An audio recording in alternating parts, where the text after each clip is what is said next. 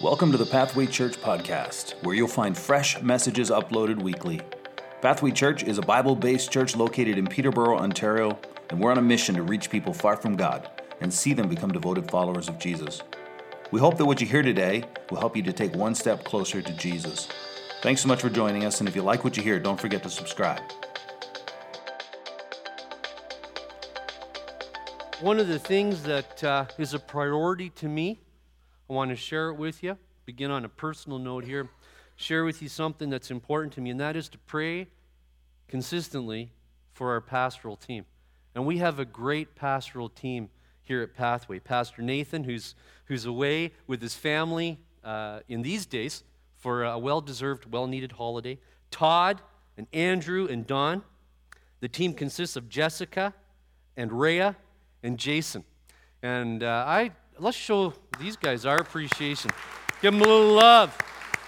That's it. Love our pastoral team. Appreciate them. I want to start, as I say, on a personal note and thank you, the Pathway Church family, for your thoughts and your prayers. It's been about 2 years since Linda and I have been a part of this local expression of the body of Christ. And one of the great things as we have been a part of things here, we've bumped into old acquaintances and old friends, and it's been great to reconnect and made many new friends. It's a great community here, and we really appreciate it and are so grateful for it. So thankful for your prayers and for your thoughts. To receive a text periodically, hey, thinking about you guys, praying for you today, those things are so precious and so beneficial. It was about a month ago now that Pastor Nate had contacted me and shared that he and the family were going to be away on holidays over these days, and asked me if I would be willing to speak. And indeed, it is always such a privilege to be able to be here with you and to share from my heart and to share from God's Word, to share words of encouragement and inspiration and challenge all of us in our walk of faith. I had no idea when he asked me what it was that I was going to speak on. He had shared with me, Pastor Nate had shared that he was wrapping up a sermon series and that I was really free to share whatever I felt God leading me to do that. So, I've got a friend that says periodically, God works in mischievous ways.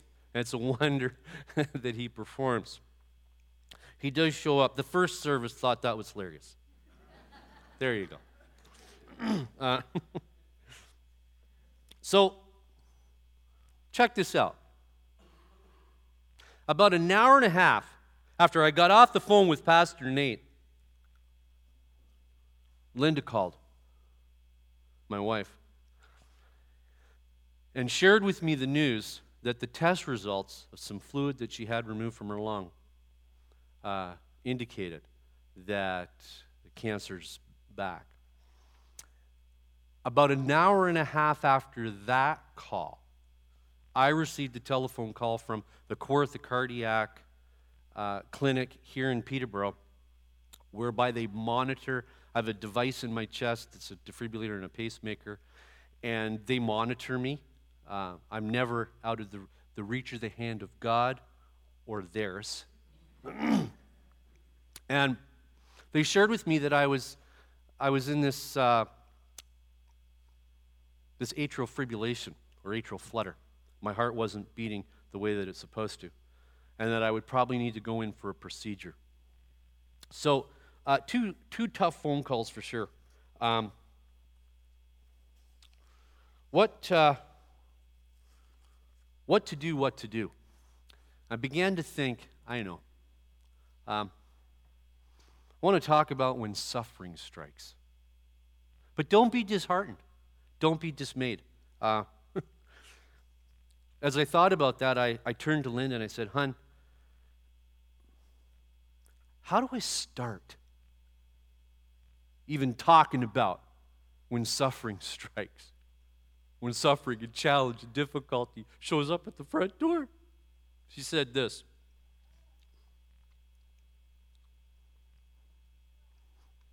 begin with hope. I'm going to start there. I'm going to end there this morning, and I trust that hope, whatever situation it is that you're dealing with, hope will take and be carried out the door with you into your car, whatever the rest of your day, week in life looks like. I want to just, in a nutshell, maybe a peanut shell as opposed to a coconut shell, share with you a little bit of our story. I know many of you know it. Some of you may be here this morning, and what on earth is he talking about? What's going on with them? What's their story? In 2016, my wife Linda was diagnosed with ovarian cancer. It's one of those things that the more people we meet, we discover that just about everybody has been affected in some way, shape, or form through a family member or friend with this rotten disease. 2016, she was diagnosed with ovarian cancer. She's had 3 reoccurrences. She's received 24 chemo treatments over those the 3 almost 4 years. If you include and go back to 2009 when she was diagnosed with breast cancer, she's actually had a total of 32 chemo treatments. This probably has something to do with the fact that the cancer is growing increasingly less. The cancer's not responding like it should to the chemo. It's had enough. And so as this journey marches on, the last 6 weeks, within the last 6 weeks, Linda's had just over 1 liter of fluid removed from one of her lungs and just under 1 liter of fluid removed from her heart. This last week, keep it real current and recent, this last week, Monday through Friday, Linda every day was either in a doctor's office or in a hospital. We were at Princess Margaret on Wednesday and RVH on Friday as Linda continues chemo treatments. It's a challenging time, and if you're a person who's going through this or something similar, you know what I'm talking about. Me, on the other hand, in an attempt to be the strong tower of strength in all of this, I also have some health challenges, and it's not a competition. Now the first service didn't laugh at that, which I thought was very interesting. But I had hope that you would, so I'm good now. My heart pumps at 50% of what it's supposed to. So this morning, my attempt is to give you 100% of 50%. I have a defibrillator and a pacemaker and a CRT, as I mentioned to you earlier. And it's madness when I think about our health situation. If you asked any of our boys or daughter-in-laws, they'll tell you that mom and dad are a couple of medical messes. The reality is that Linda and I don't want to be defined by that. We see where we're at, even our health challenges, as part of our journey. They are certainly in an increasing manner. We even see them as a gift. So what is it that we want to be defined by? A statement that I've already heard and you've heard that I think preaches really, really well. This statement preaches, "Oh, the overwhelming, never-ending, reckless love of God." That's what we want to be defined by.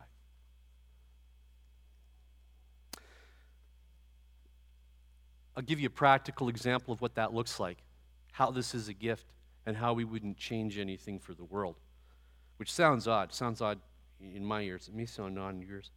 We were coming home from one of these hospital trips, and we really are always trying to be real and authentic and open and talk freely and communicate openly. And I asked her, "Hon, today, what are you most encouraged with?" She said, "Well, the relationship that we have with our kids, our boys, and each one of our daughter-in-laws and our grandbabies, and that's a bright light. That's the thing I'm most encouraged with." And then I asked her, "Hon, what do you think the greatest challenge is that we're dealing with?" She said, "Undoubtedly, our health." And then I asked this, would you ever trade one for the other? About 3 hours later, she answered me, "No." I just kidding. First service laughed at that as well. Without a moment's hesitation, she said, "Not in a minute. Not in a minute."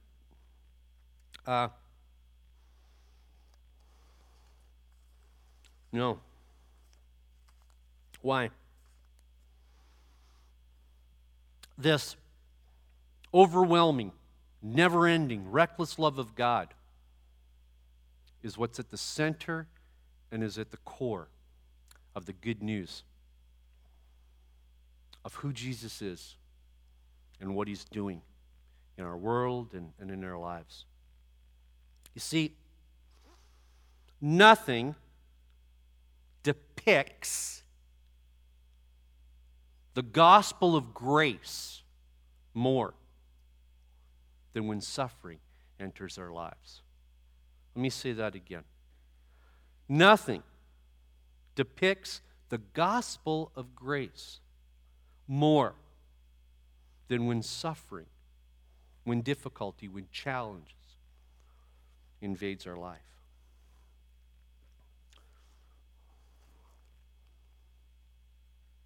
I'd ask you to turn with me to, or I'm going to read it here. Listen in. John chapter 9. Just a couple of verses I'd like to read for you. Love this passage of Scripture. Love what it has to say about Jesus and this good news and gospel that I'm talking about.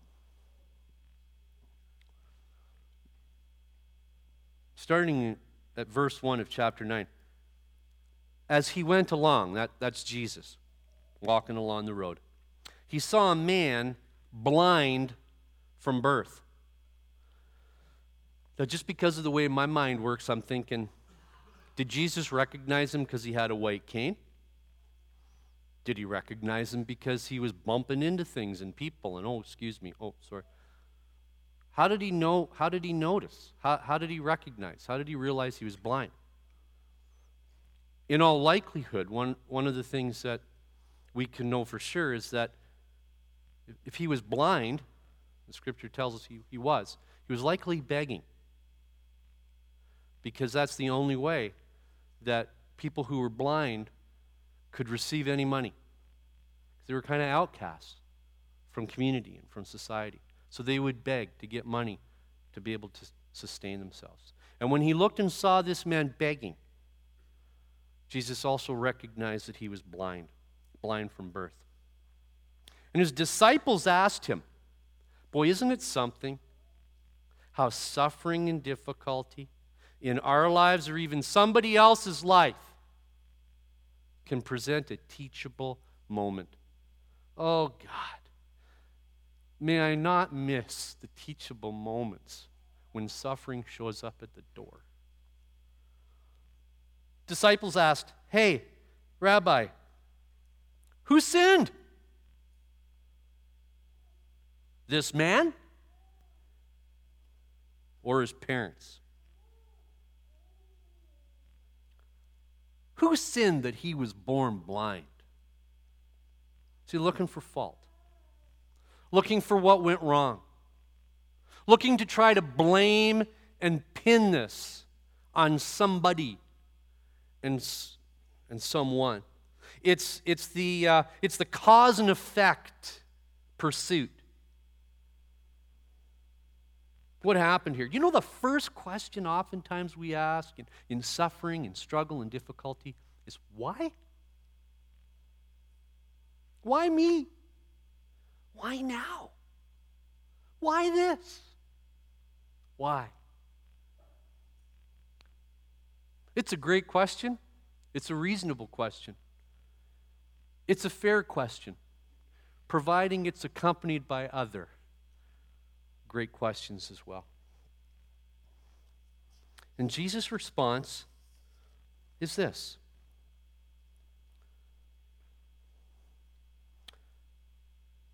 After the disciples say, Rabbi, who sinned, this man or his parents, that he was born blind? Jesus says, if you take a look at the original language, he says, you idiot.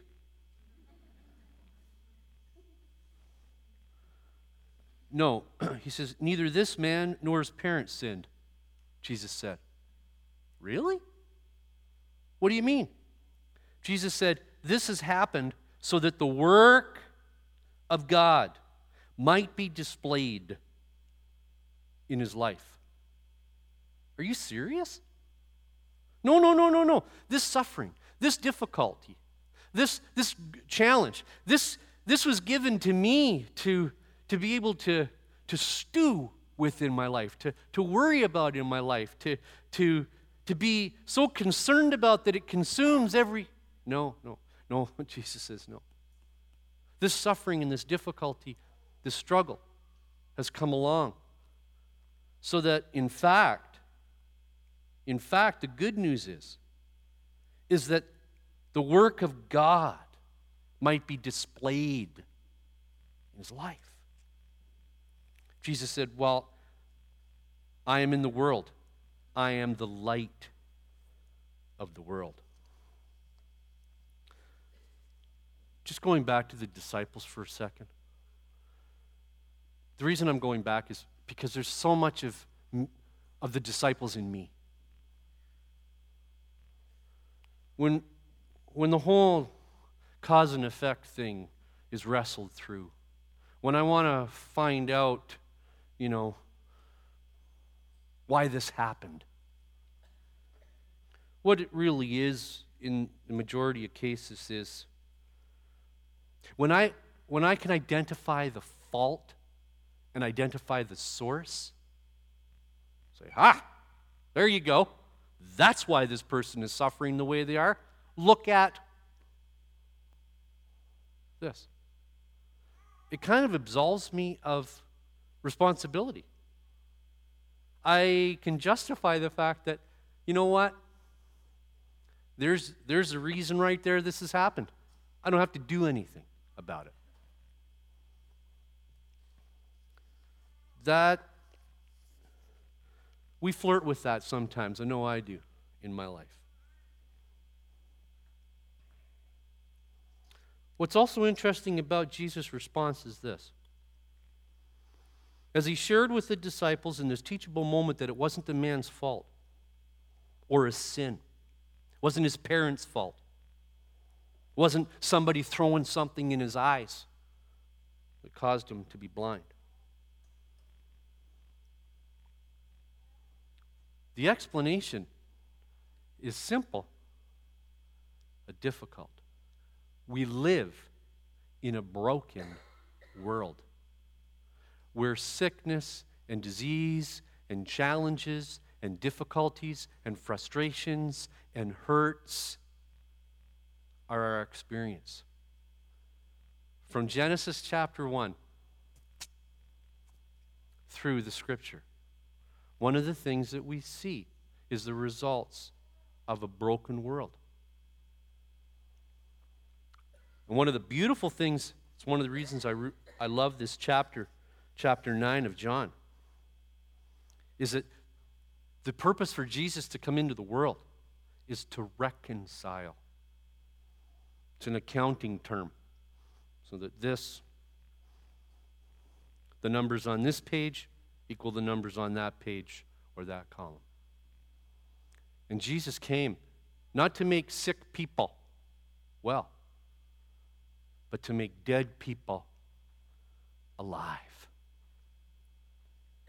Nothing depicts the gospel of grace more than when suffering enters our lives. Suffering, challenges, and difficulties can cause us to define life. How do you define life? How do you define it? Is it defined by your house? Is it defined by the amount of money you make? By your job? By the number of toys that you have? Is your life defined even by a 35-year marriage? Is your life defined by how your children have turned out the way they've turned out? What defines your life? One of the things that suffering and challenges and difficulty can do is help us to define life. And here's what we're left with, friends. Life is a person, and his name is Jesus. And nothing can separate us from him. Hey, listen. You need to know something. Periodically, Linda and I love to go out and spend time on our motorcycle. I love the fact that I live right across the road from Schmong Lake. I love the things that God has given me to look after and care for until I move on from here. I like those things. As an aside, I have, in Toronto General Hospital, I have a cardiologist who's a transplant doctor. And she tells me that at some point I might have a heart transplant. And she says, in all likelihood, it'll be between the months of May and October.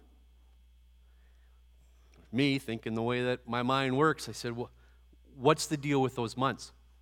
She said they're called cycle donors. Yeah, motorcycles. So I'm thinking, go ahead and hit us. You can't hurt us when we're on our bike.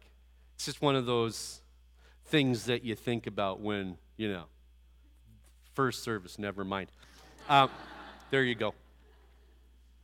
The things that we have in life are great, but life is a person, and that person is Jesus. And he'll never leave us. He knows he understands us, as we saw. I'm right here, sweetheart. That's one of my grandbabies right there. That was a little amen. We suffer what we suffer. And as I look out over this auditorium this morning, I'm not in denial. I know that behind the, hey, how you doing? Good, great. What's behind that lie is pain and suffering and difficulty and challenges. We suffer what we suffer. But stay with me. I will repeat this. We suffer what we suffer, but we also suffer how we suffer. Do you know anybody who's going through a very difficult time? They're not suffering well. We suffer what we suffer, but we also suffer how we suffer. And to illustrate this and to put some meat on the bones of this suffering, how we suffer, I have identified 3 traps or 3 places that we go in terms of how we suffer. The first trap of suffering is the trap of doubt. It's possible to go there. When we suffer, it's tempting to allow ourselves to doubt the goodness of God. It's possible for us to interpret. We got to believe and realize we interpret everything, right? We interpret our suffering as the evidence that God is actually less than he's depicted in the Scriptures. What do I mean? Well, if he is loving, if God really is a God of love, this wouldn't be happening to me. Or if he's so generous as he's depicted to be, why on earth wouldn't he take this away from me? Or if he's the protector, like everybody says and like the Word declares, he wouldn't have allowed this to enter the door of my life. You ever tempted to bring God into the court of judgment during a time of suffering or difficulty? The second trap, or the second place that we can land, is the trap of worry, I call it. The way many of us work through our suffering, our difficulty, is by working through all of the possibilities. What if I had only done this? What if I didn't do this? What if that person who has caused this suffering and struggle in my life hadn't have been there? How we wish that we could rewind the clock, rearrange the pieces of the puzzle of our lives. We keep ourselves awake at night with questions that we have no answers for. We worry because we've lost, and here it is. We worry because we've lost control over our life, lost control over our situations. When struggle strikes, when suffering strikes, one of the things is so disarming, because one of the places that we land is this place of feeling like we've lost control. Can't fix it. What about you? What about me? Do we struggle with regret? Struggle with worry? The third is the trap of envy. Sometimes when we suffer, when challenges and difficulties take up residence, we're tempted to believe somehow that this suffering has arrived at the wrong address. Somebody switched the labels on the boxes. It's here, but it's not supposed to be here. This isn't intended for me. And envy leads to can lead to a couple things. One is we can take a look beyond our situation and circumstance and envy somebody else's life. Why can't things have turned out like the Robinsons or whoever? We may resent those who have a very different lifestyle than we do. We may even look at people and think, man, you know what? This suffering and struggle that I'm experiencing would actually be better directed towards those folks. Yeah, crazy things happen here in suffering. What about you? What about me? Have you fallen into or flirted with any of these traps or these places? The trap of envy, the trap of worry, the trap of doubt. Each one of these traps provides something wonderful for you and me. There's probably other traps, many other traps, but these three provide something for us. They provide a choice point. A choice point between spending time in the trap or trusting God. Trusting Him. His overwhelming, never-ending, reckless love. It is a source of strength in the midst of the most difficult suffering.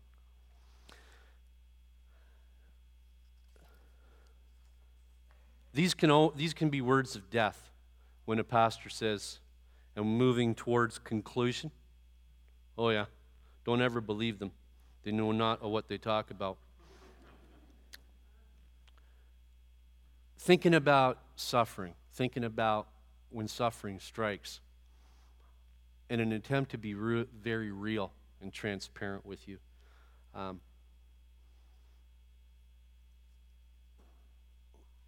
wanted to define for you what Linda and I have experienced about what suffering is and what it can do.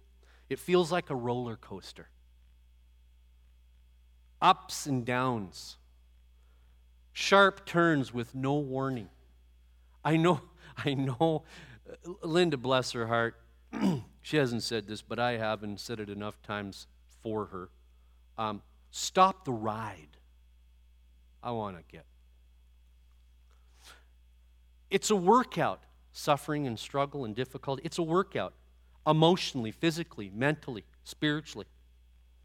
It's a workout.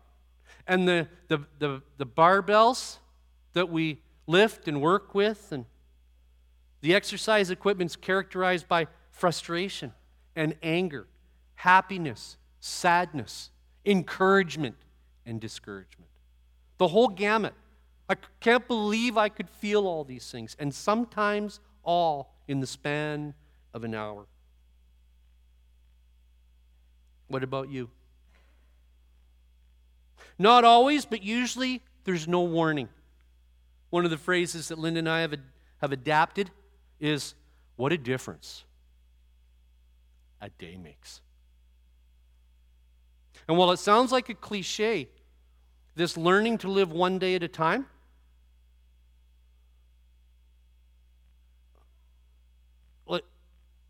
do any of us live any differently than that? We struggle to, but that's what we have. That's why we see our suffering as a gift, because what we have is today, and we're realizing in an ever-increasing manner, it's what we do with this that makes a difference. To put it another way, we can't control what happens to us, but we can control how we respond to what happens to us.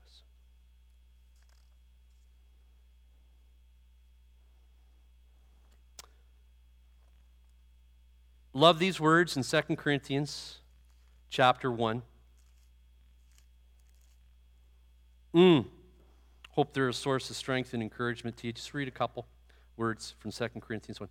Praise be to the God and Father of our Lord Jesus Christ, the Father of compassion and the God of all comfort, who comforts us in all of our troubles, so that we can comfort those in any trouble with the comfort we ourselves have received from God.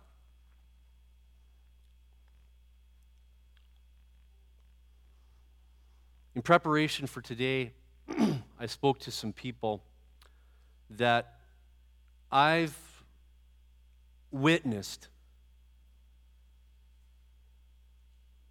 suffer well, have done a good job in the midst of suffering and struggle. And ask them questions like, what's been a source of strength? What are some things that you've learned in the midst of suffering and struggle? And every one of them, without exception, says, suffering and struggle, it's brought me to the end of myself. Every time. It's brought me to the end of myself.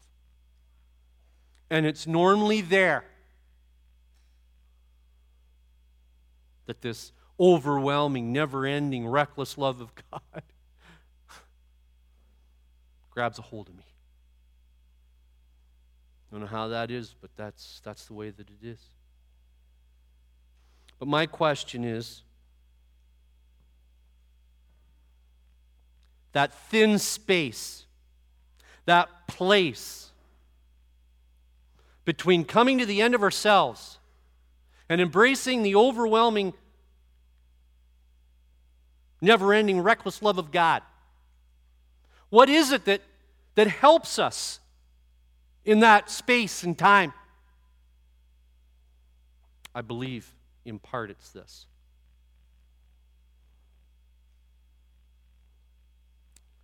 You see,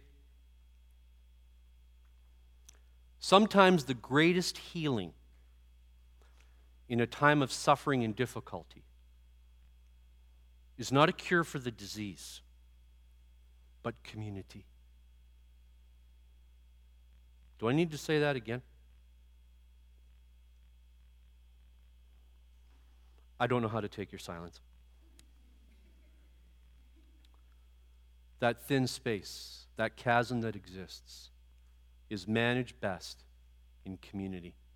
Every text, every meal, every expression of love and care. Do you realize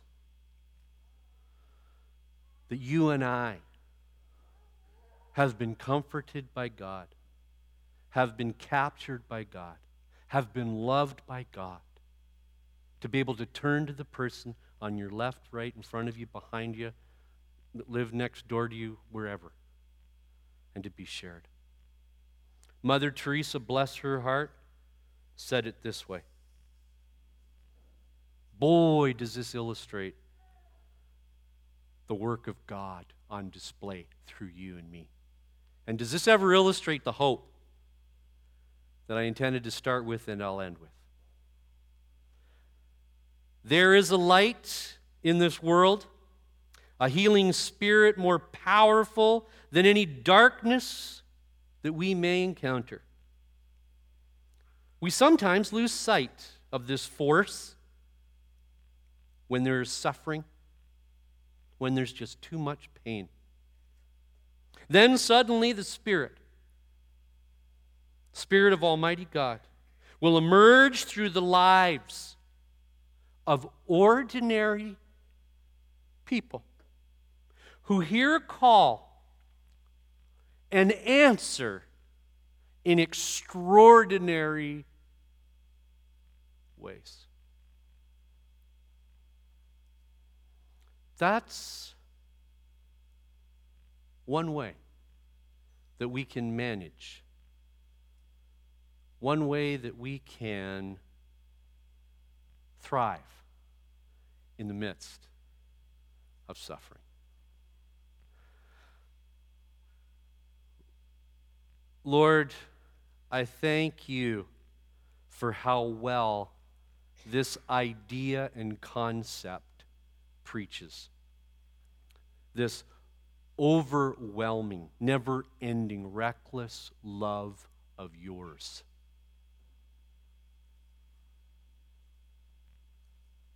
Lord, my prayer is for each one of us today, that we would take with us, in our hands, in our hearts, in our minds,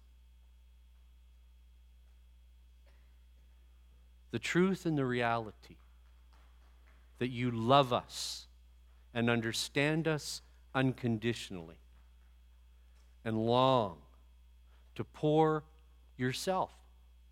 You are all that we need into every nook and cranny of our lives. In Jesus' name, amen. Thanks for listening to the Pathway Church podcast. If you'd like to reach out to us, go to our website, pathwaylife.com. And as always, don't forget to subscribe. See you next week.